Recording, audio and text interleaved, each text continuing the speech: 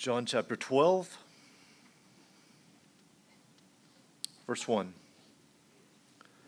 6 days before the Passover, Jesus therefore came to Bethany, where Lazarus was, whom Jesus had raised from the dead. So they gave a dinner for him there. Martha served, and Lazarus was one of those reclining with him at table. Mary therefore took a pound of expensive ointment made from pure nard, and anointed the feet of Jesus, and wiped his feet with her hair. The house was filled with the fragrance of the perfume. But Judas Iscariot, one of his disciples, he was about to betray him, said, "Why was this ointment not sold for 300 denarii and given to the poor?" He said this not because he cared about the poor, but because he was a thief. And having charge of the money bag, he used to help himself to what was put into it. Jesus said, "Leave her alone, so that she may keep it for the day of my burial. For the poor you always have with you, but you do not always have me." When the large crowd of the Jews learned that Jesus was there, they came, not only on account of him, but also to see Lazarus, whom he had raised from the dead. So the chief priests made plans to put Lazarus to death as well, because on account of him, many of the Jews were going away and believing in Jesus.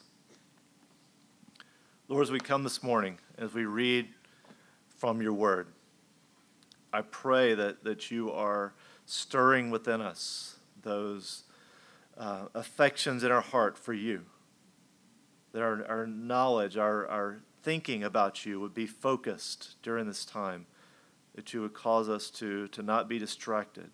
We'd be intentional in making ourselves and helping ourselves listen now to the preaching of your word.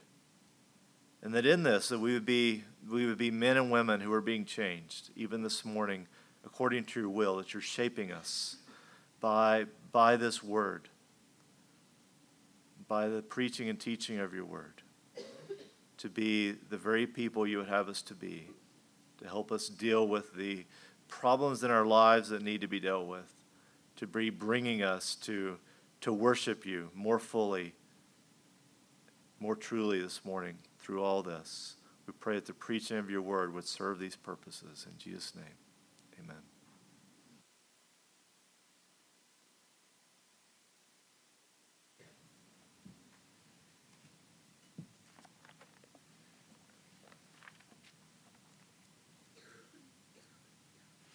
Good morning, friends.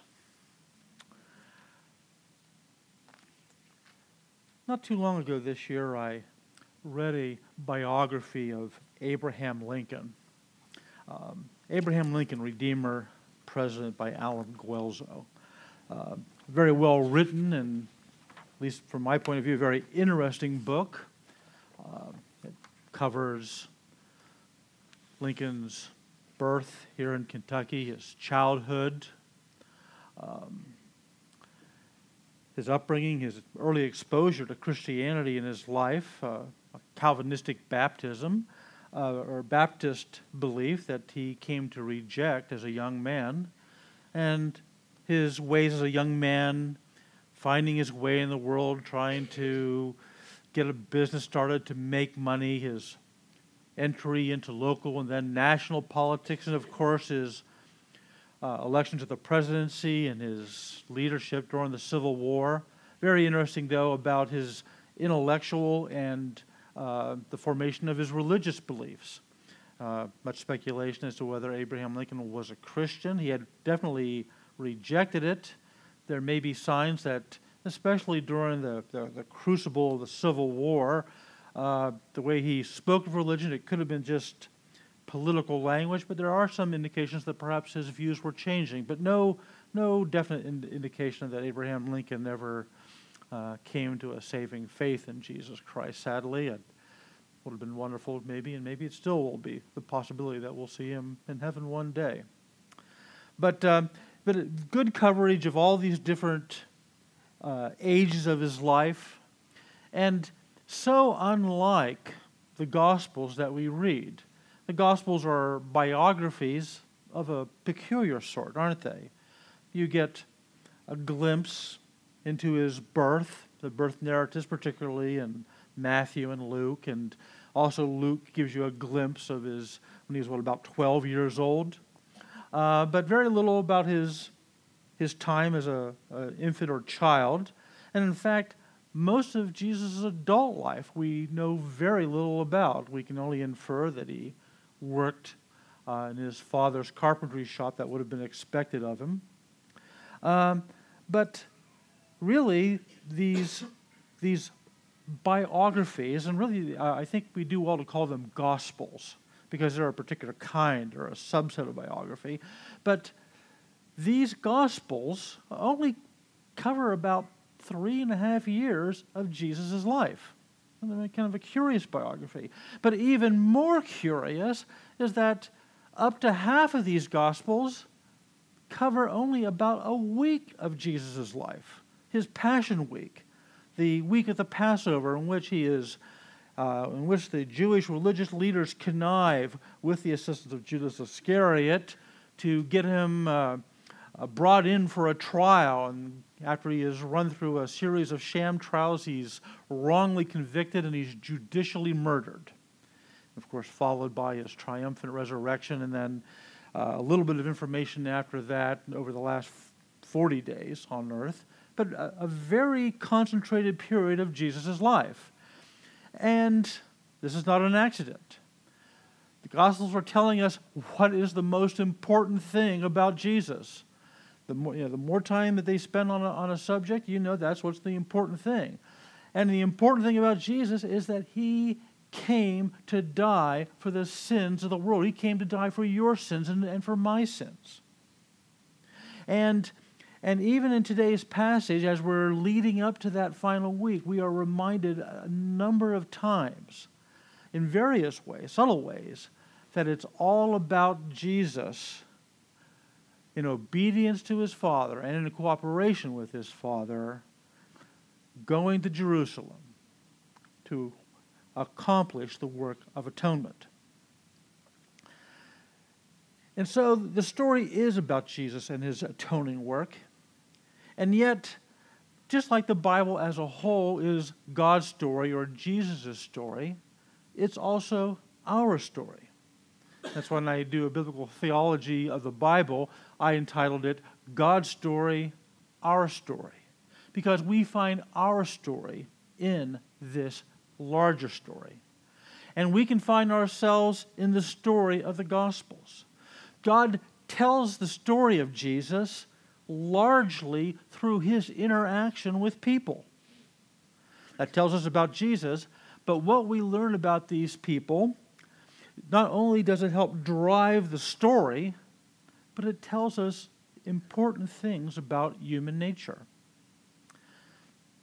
And in today's passage, I want to show not only how it's contributing to this story of Jesus setting his face to Jerusalem to accomplish his saving work, but it also tells stories about ourselves. And we may this morning see ourselves in these people in this section of the story. And so I'm going to look at the three main characters of the story, or three of the main characters, Mary, Martha, Judas, and then a group of people, Jesus' religious opponents. And the first person I want to look at is Mary. We read that 6 days before the Passover, Jesus came to Bethany where Lazarus was, whom Jesus had raised from the dead. And so they gave him a dinner for him there, and Martha served, and Lazarus was one of those reclining with him at table. Now this is going to be very familiar to us. It's going to ring a bell from the story in Luke's Gospel, chapter 10, where we encounter Jesus and Martha and Mary for the first time. I can assume that you're all familiar with it, but we're going to bring it up on the screen and look at it. Luke chapter 10, verses 38 to 42. Now, as they went on their way, Jesus entered a village, and we can be pretty sure it was Bethany. And a woman named Martha welcomed him into her house. And she had a sister called Mary who sat at the Lord's feet and listened to his teaching. But Martha was distracted with much serving. And she went up to him and said, Lord, do you not care that my sister has left to serve me alone?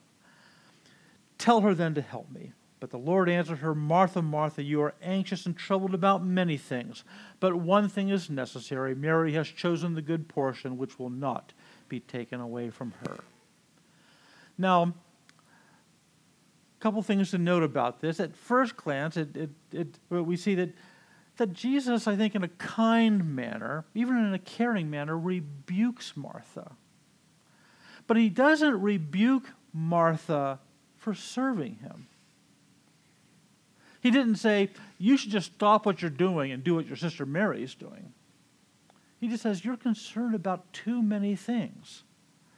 And it's distracted you from the most important thing. And Jesus rightly draws her attention to Mary's devotion to him. And he says, Mary is right to focus on me. And I will not dissuade her from doing that. But the point being is that there's no rebuke of Martha for serving him.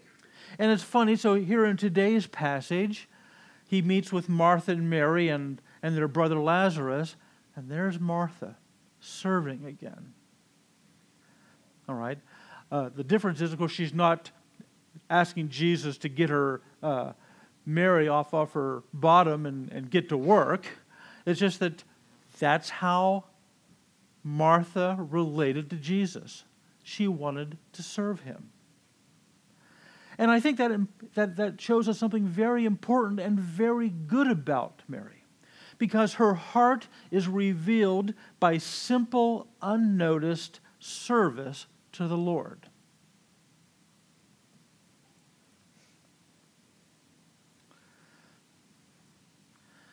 Invariably in popular teaching, Mary is compared favorably with Martha, and then sometimes we'll categorize people into Martha types and the Mary types. But I don't think that is just the idea behind these stories at all.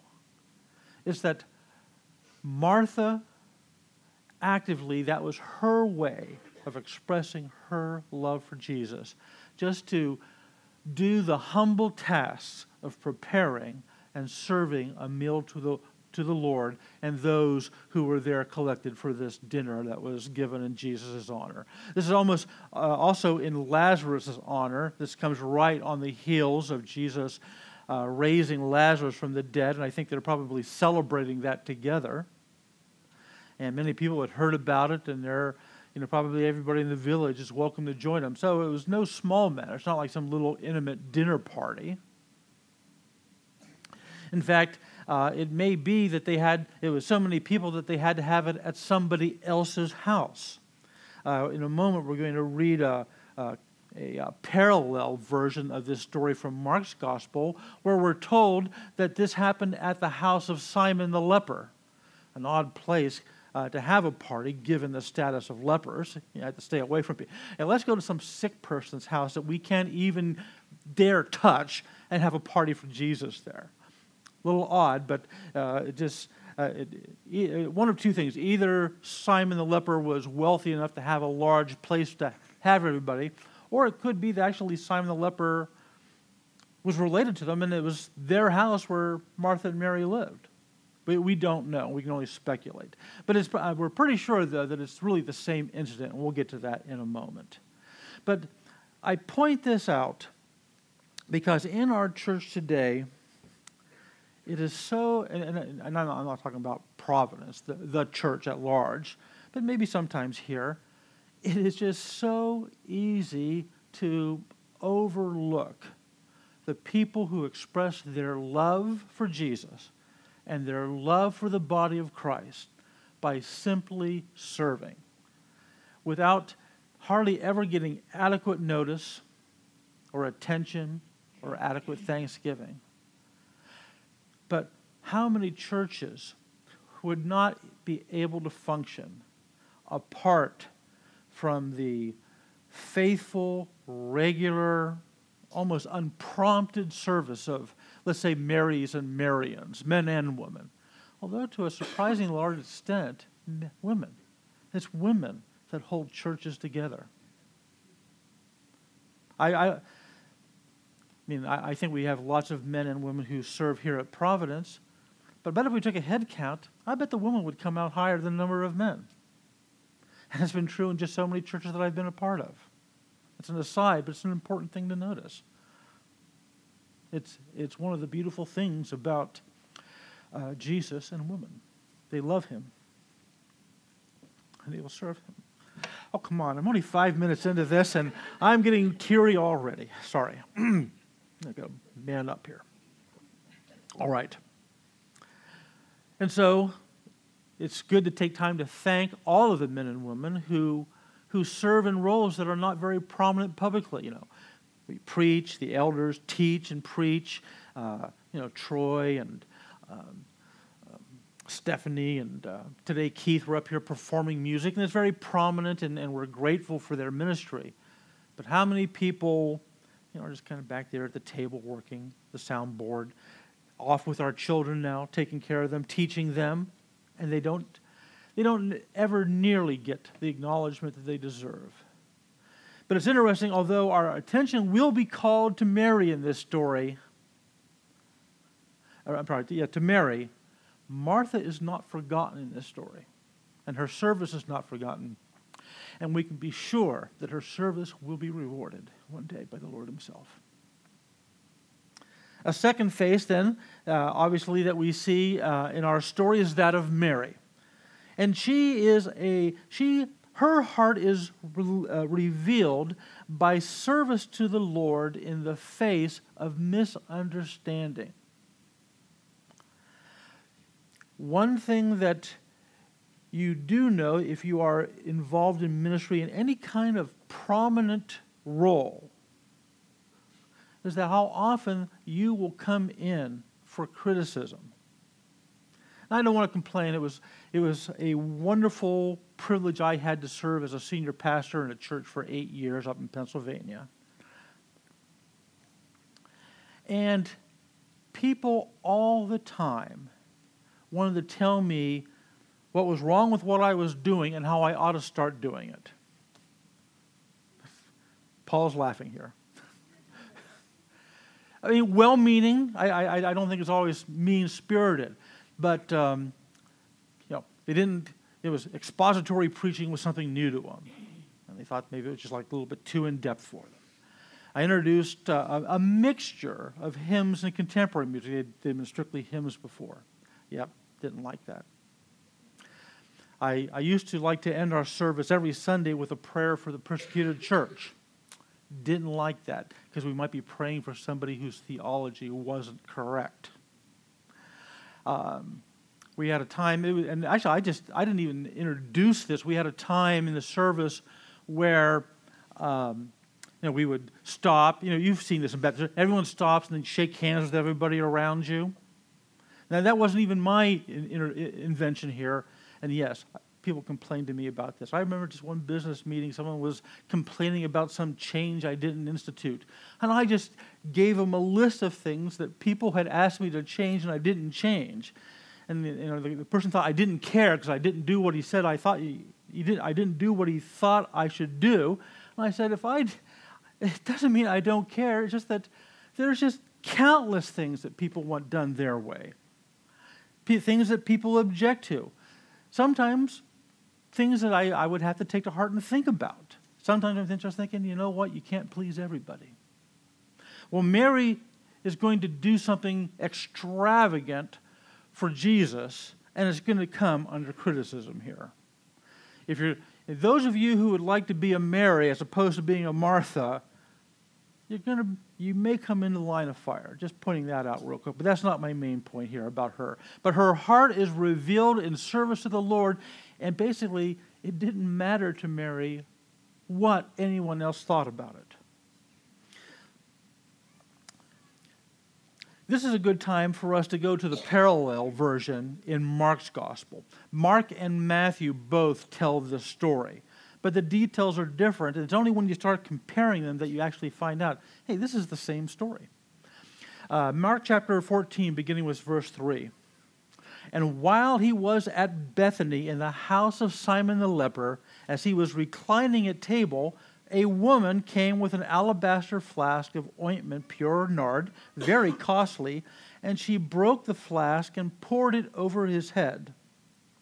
There were some who said to themselves indignantly, "Why was the ointment wasted like that? For this ointment could have been sold for more than 300 denarii and given to the poor." And they scolded her. But Jesus said, "Leave her alone. Why do you trouble her? She has done a beautiful thing to me.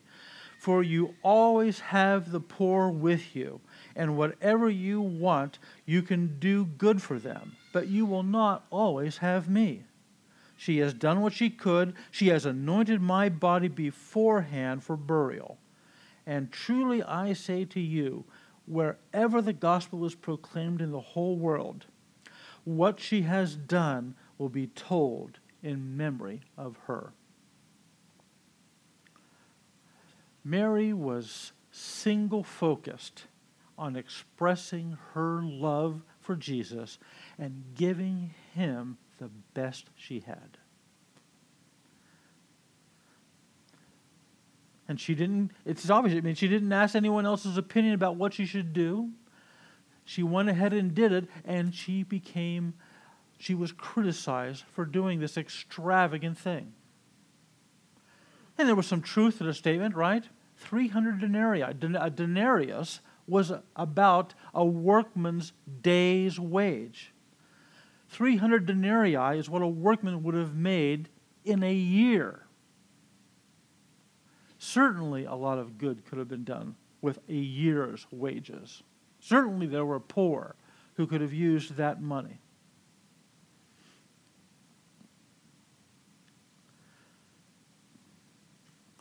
And only Jesus can say, "Yes, but I am worth it." Just like he would have, in the manner of speaking, he's saying the same thing that he had said to Martha concerning her sister Mary. She has chosen the good thing, and I will not take it away from her. It's interesting. It just coincides that today Pete Vanderhoeven started his study on the things of this world and our attitude towards our possessions. And I've read half of that book. It's going to be a great study, I think, and it was good to see a good turnout. And it's not too late to join it, not too late to get a copy of the book of yourself and start reading it. But how do we relate to our possessions and to Jesus? I think the key is to start practice giving to Jesus and experience the joy of giving so that you can grow in that area. It was Mary's joy to give to Jesus.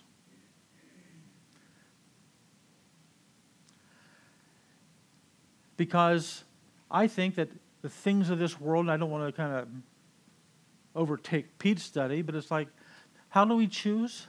I think we should choose to do what our hearts desire, but that if we will step in faith and give to Jesus, we will find a joy that we can't find in any other things of this world, and those other things will find their proper relationship in our lives. But Mary served Jesus without wondering what anyone else thought about it. And she was misunderstood for it. I'm not saying that we have to serve Jesus or that we ought to serve Jesus just in whatever way occurs to us is best. This is what I think is best, and you can't tell me anything different. That's not the point at all. But Mary knew Jesus.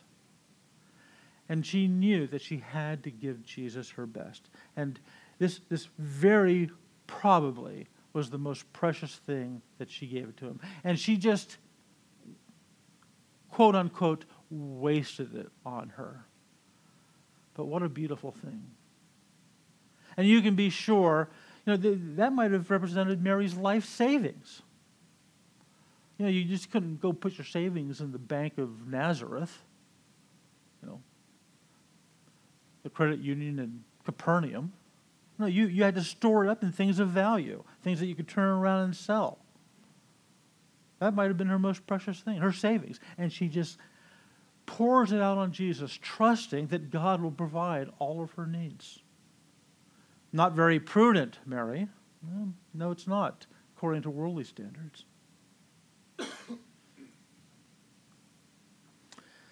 Interestingly, in the Mark version of this story, this unnamed woman breaks open this flask with the nard in it and anoints Jesus' head.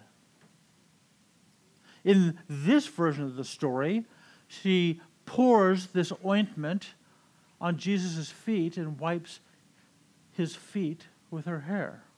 Oh, that's a contradiction in the scriptures. No, it doesn't. It's just in one version it talks about the part where she did it on his head, and in this story it talks about the part where she put it on his feet. There's no reason that she couldn't have had done. I'm sure there was it was like a pound's worth. So there was a lot of ointment in there. You probably could have covered him from head to toe for all we know with all that. It's not a contradiction, but yet each storyteller brings out a different aspect of the story. Now, it was common in that time that you would anoint men like priests and kings with oil, and you would pour the oil on their head, symbolic of the anointing of the Holy Spirit. And I think here that in that one story, it kind of highlights that Jesus is the true high priest and the true king. Well, what would be the purpose of pouring on his feet? What does that symbolize? Just as you see in a similar story where a woman comes and wipes Jesus' feet with her tears, we see that Mary is acknowledging her gratitude, her humility before her Savior and Lord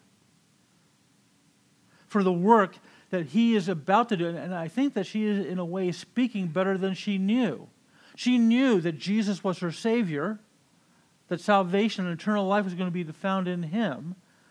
And the best that she can do to express this is to just worship at his feet and then humble herself, taking the glory of her head, her hair, and wiping feet, which is it was customary, it was a very lowly duty to wash somebody's feet in that day and age because you had open-toe sandals and roads were filled with yucky stuff and your feet got yucky. And she's cleaning his feet with her hair and her most expensive perfume. And Jesus gives us the true insight to the meaning of this gesture. Now, just as we saw a couple weeks ago when Caiaphas the high priest speaks better than he knew by saying it was better for one man to die than for the whole people to perish. And then John explains, and he prophesied what Jesus was about to do because Jesus died not only for Israel but for the whole world. So also here, Mary is acting better than she knows because Jesus interprets it for us. Jesus tells us that what she is doing is that she is anointing him for his death and burial. It was customary that after a person died, that certain people would, in a sense, set themselves aside to prepare the body. They would, wrap it up in spices, and it was entirely possible that sometimes a perfume would have been used for that purpose. And he's saying, this symbolizes the death I am going to experience. And she is demonstrating her appreciation of its immeasurable worth. A prophetic statement. And in the Mark version, we're told that the whole world, whenever they read that gospel, are going to remember what Mary did. May I also point out that they're also going to remember what Martha did. Martha served. She's part of the story too. She has her place in it. It was Mary's privilege to do the great gesture that's going to be remembered. But Martha will be remembered as well. The third heart that we see revealed in our story today is that of Judas Iscariot. It is a heart revealed by hypocritical piety and self-seeking. In Mark's version, let's take a look at that real quick. In Mark's version, we read, Judas Iscariot is not named as the one who criticizes Mary.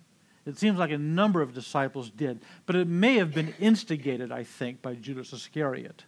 And following the incident, we read, Judas Iscariot, who was one of the 12, went to the chief priests in order to betray them. And when they heard it, they were glad and promised to give him money, and he sought an opportunity to betray him. So here we see that probably right from the moment where they were beginning to criticize Mary, it's Judas who's leading them on, whispering, oh my gosh, doesn't Jesus see that? Doesn't he appreciate how many people could have been helped by this perfume had it just been sold and the money given to the poor? And we see, so there's a hypocritical piety behind it. But also, it points out to us that he only cared about lining his own pockets, because it says that he was the guy. Come on, Jesus, you put Judas Iscariot in charge of the money bag? What kind of God doesn't understand what kind of person Judas is? But Jesus knew what kind of person Judas was, and he let him have the money bag. I'd say knowing that every once in a while Judas would put his hand in there and help himself. Perhaps he just did it once or twice, maybe furtively once in a while, but eventually as his heart becomes hardened, he decided that was money he could help himself to. And what a shame that I didn't have a bag with a year's wages that I could help myself to. And it's significant that we know that when Jesus allows Mary to waste this ointment on him, he turns around and goes to the priest and agrees to sell Jesus. His heart has been revealed. Jesus, showing Judas his trust, allows Judas's hearts to be hardened. And it will culminate during the Passover week when Satan once and for all enters his heart and he turns Jesus over to the religious leaders.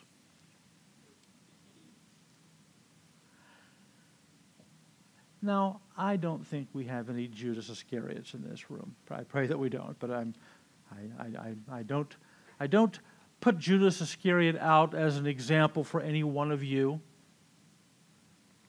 And if you see yourself in Judas, I think we need to talk after the service. But we are not immune from these same influences in Judas's heart. Hypocritical piety and self-seeking. There's a little of Judas in all of us in that we all want to appear better than we are in church. It's funny. Sometimes you have to. You know, I just remember during my years as a pastor, Sunday morning, bickering with my wife, driving to church mad, getting to church. Hey, Brother David, how you doing? Like nothing was wrong in my life. I don't want people to know that I've just been bickering with my wife that morning over probably something stupid in which I was at fault. But all of us want to appear to be better than we are. And interestingly, sometimes it's when we're in a church long enough that people start getting to know us and know that we're not perfect, that we begin to feel uncomfortable with our churches. I've seen that happen a number of times. It's amazing that once our natures become exposed, we want to hide. And it's how often that will actually end up with someone leaving and ending up going to another church. Hypocritical piety. Sometimes that's just natural. It's almost forgivable because it's laughable, because it's just so universal.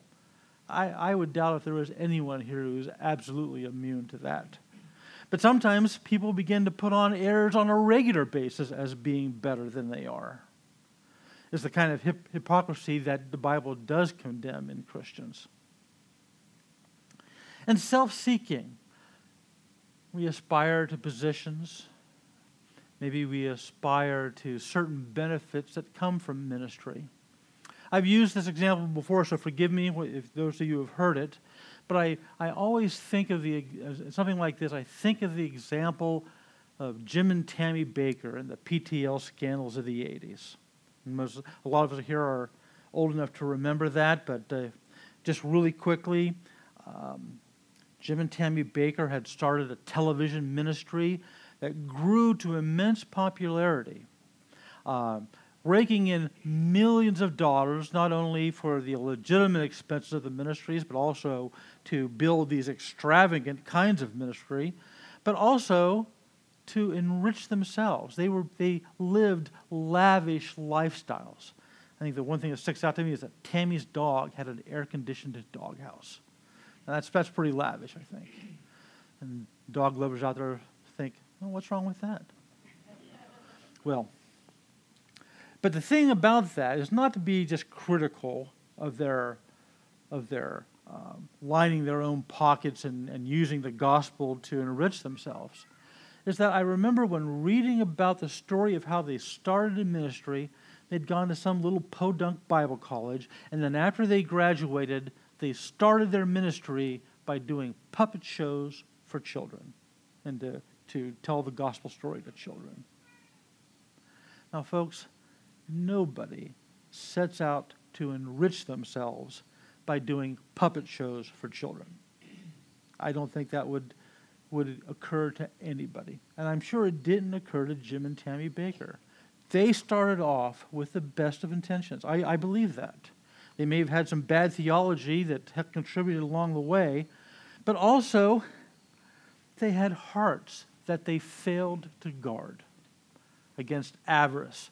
They began to see what they could have. It's like Eve. She saw that the fruit was desirous to make one wise and delightful to the senses, and then she took and ate of it. And they saw the things that this ministry could, as it took off and became prosperous, they saw the things that they could have from it, and they took and they ate, figuratively speaking. They began to believe that, yes, we've earned this. This is God's blessing. Just like any other person who heads up a business or a corporation, and they're well compensated for their work, so we deserve the same thing. You can just imagine how they justified that in their minds. Now, I don't know where they were ultimately spiritually. Tammy Baker has gone on to meet her Maker. Jim Baker did time in prison, and now he's involved in another television ministry. I don't think it's quite the same size as the old PTL ministry was. But I pray that he was truly repentant. I pray that he's not the same kind of televangelist that he used to be. I don't know. I don't watch him. But were they Judases?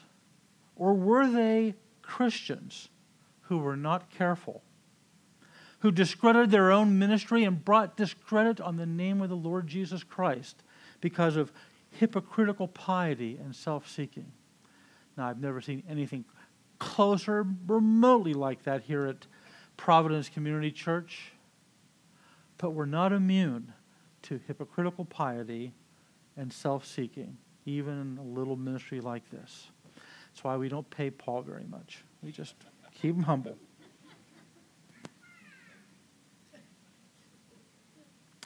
And finally, we see hearts revealed by religious opposition to Jesus Christ. If in the case of Judas Iscariot, we see a poisonous heart at work inside the church, here we see poisonous hearts at work outside the church. It's interesting that the two great dangers, the two great threats to individual Christians and to the church are problems within the church, seduction, and problems from outside the church, persecution. You can practically sum up the storyline of the book of Revelation along those two lines: the church corrupted within and the church attacked from without. Judas was on the inside. These men are on the outside of Jesus' circle. We've been seeing this the entire gospel long. People are being drawn to Jesus, and the religious leaders feel threatened. Their status and authority is threatened.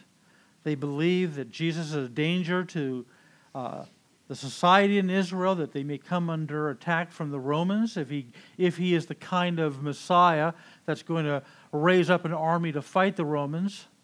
They believe that they will lose control of rule in Jerusalem and lose control of their temple. I heard it once said that Jesus died because of job security. Well, that's a little crass and a little narrow, but there's a little bit of truth to that. Many men were threatened personally by Jesus' popularity and by his authority and by his unwillingness to kowtow to them. And it was expedient for them that he should die. And once again in verse 9 we see a large crowd of Jews learned that Jesus was there. They came not only on account of him, but also to see Lazarus, whom he had raised from the dead. And so the chief priests made plans to put Lazarus to death as well, because on account of him many Jews were going away and believing in him. And in a matter of probably 24 hours, they're going to have just the tool they need in Judas Iscariot. Their hearts are revealed. We tend to think of these religious leaders as wicked, because they're obviously wicked to us because of their opposition to Jesus, because of their jealousy of Jesus, because of their slandering of Jesus.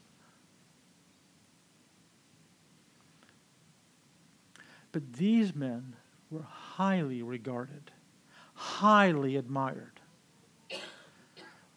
The Pharisees have a bad name. No, the Pharisees were admired for their piety. People wanted to emulate. Oh, if I could only be like, Joshua the Pharisee, my brother-in-law. But their hearts are revealed by their implacable opposition to Jesus Christ, culminating in the final decision that Jesus is going to have to be killed. We are going to have to get rid of him by whatever means we can. And yet, at the same time, we're going to have to do so in such a way that the people who are following after Jesus aren't going to turn on us. And they're going to have to navigate that very carefully in the week that is coming up in Jesus' life. And not to give away the end of the story, it looks like they found a way to do it and that they're going to win. But we know, of course, that they do not. Our story is in here.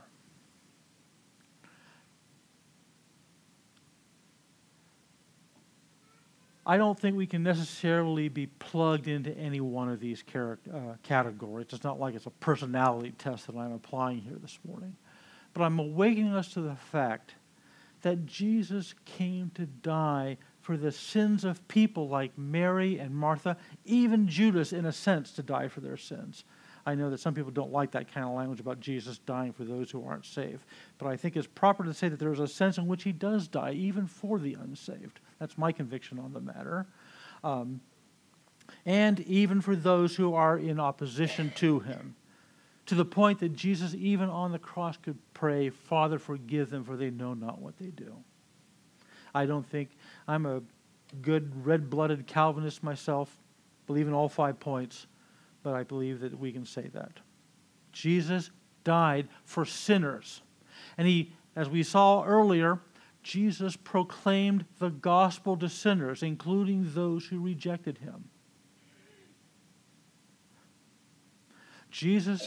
But in doing so, when the gospel is proclaimed, when we encounter Jesus, we are not only encountering Jesus, we are encountering ourselves. How are we responding to Jesus? How do we respond to his sacrifice for us? Do we fully live our lives trusting in his work alone for our salvation? Or do we slip back into trying to save ourselves by other means and managing our own sins? Do we serve Jesus gladly and humbly at whatever he has given us to do? Or are we concerned about what other people think? Are we doing it to impress others? Do we think that we are currying favor with God? And by the way, no one's motives are ever pure. I want to proclaim the gospel this morning. I want that to be for your eternal good. A little part of the lesson says, I sure hope they like that sermon this morning. Just a little self-seeking, a little self-aggrandizing. Wow, that was really spiritual, Les. A little hypocritical piety on my part. Sure. I pray to God I'm not in the fourth category, though, and neither are you. But when you read the story of Jesus and the people that he encounters, look for yourself in the story. Don't be afraid to see things about yourself that you may not like. Because remember, Jesus died. That all of those things, all of those impurities in our lives would be taken away and placed on him. So that when his Father looks upon you and me, he just sees the beauty of Christ in us. I don't feel beautiful like Christ. Yeah, but that's what God sees. And one day, you will see Jesus face to face, and you will be that beautiful. Let's pray. Heavenly Father, we thank you for the irreplaceable work of Jesus Christ. We are undeserving. Even those of us whom Christ has redeemed through faith in him. Oh Lord, we are so prone to wander. Lord, I fear it, prone to leave the God I love. Help us not to be condemned this morning by the bad examples, but to be encouraged by the love that you have shown for us in Jesus Christ. May we respond with love in our own, love not only in words, but also in deed. That the story of Jesus' life, death, and resurrection becomes our story and a part of the story that we are telling with our lives. We give you thanks and we pray this in Jesus' name. Amen.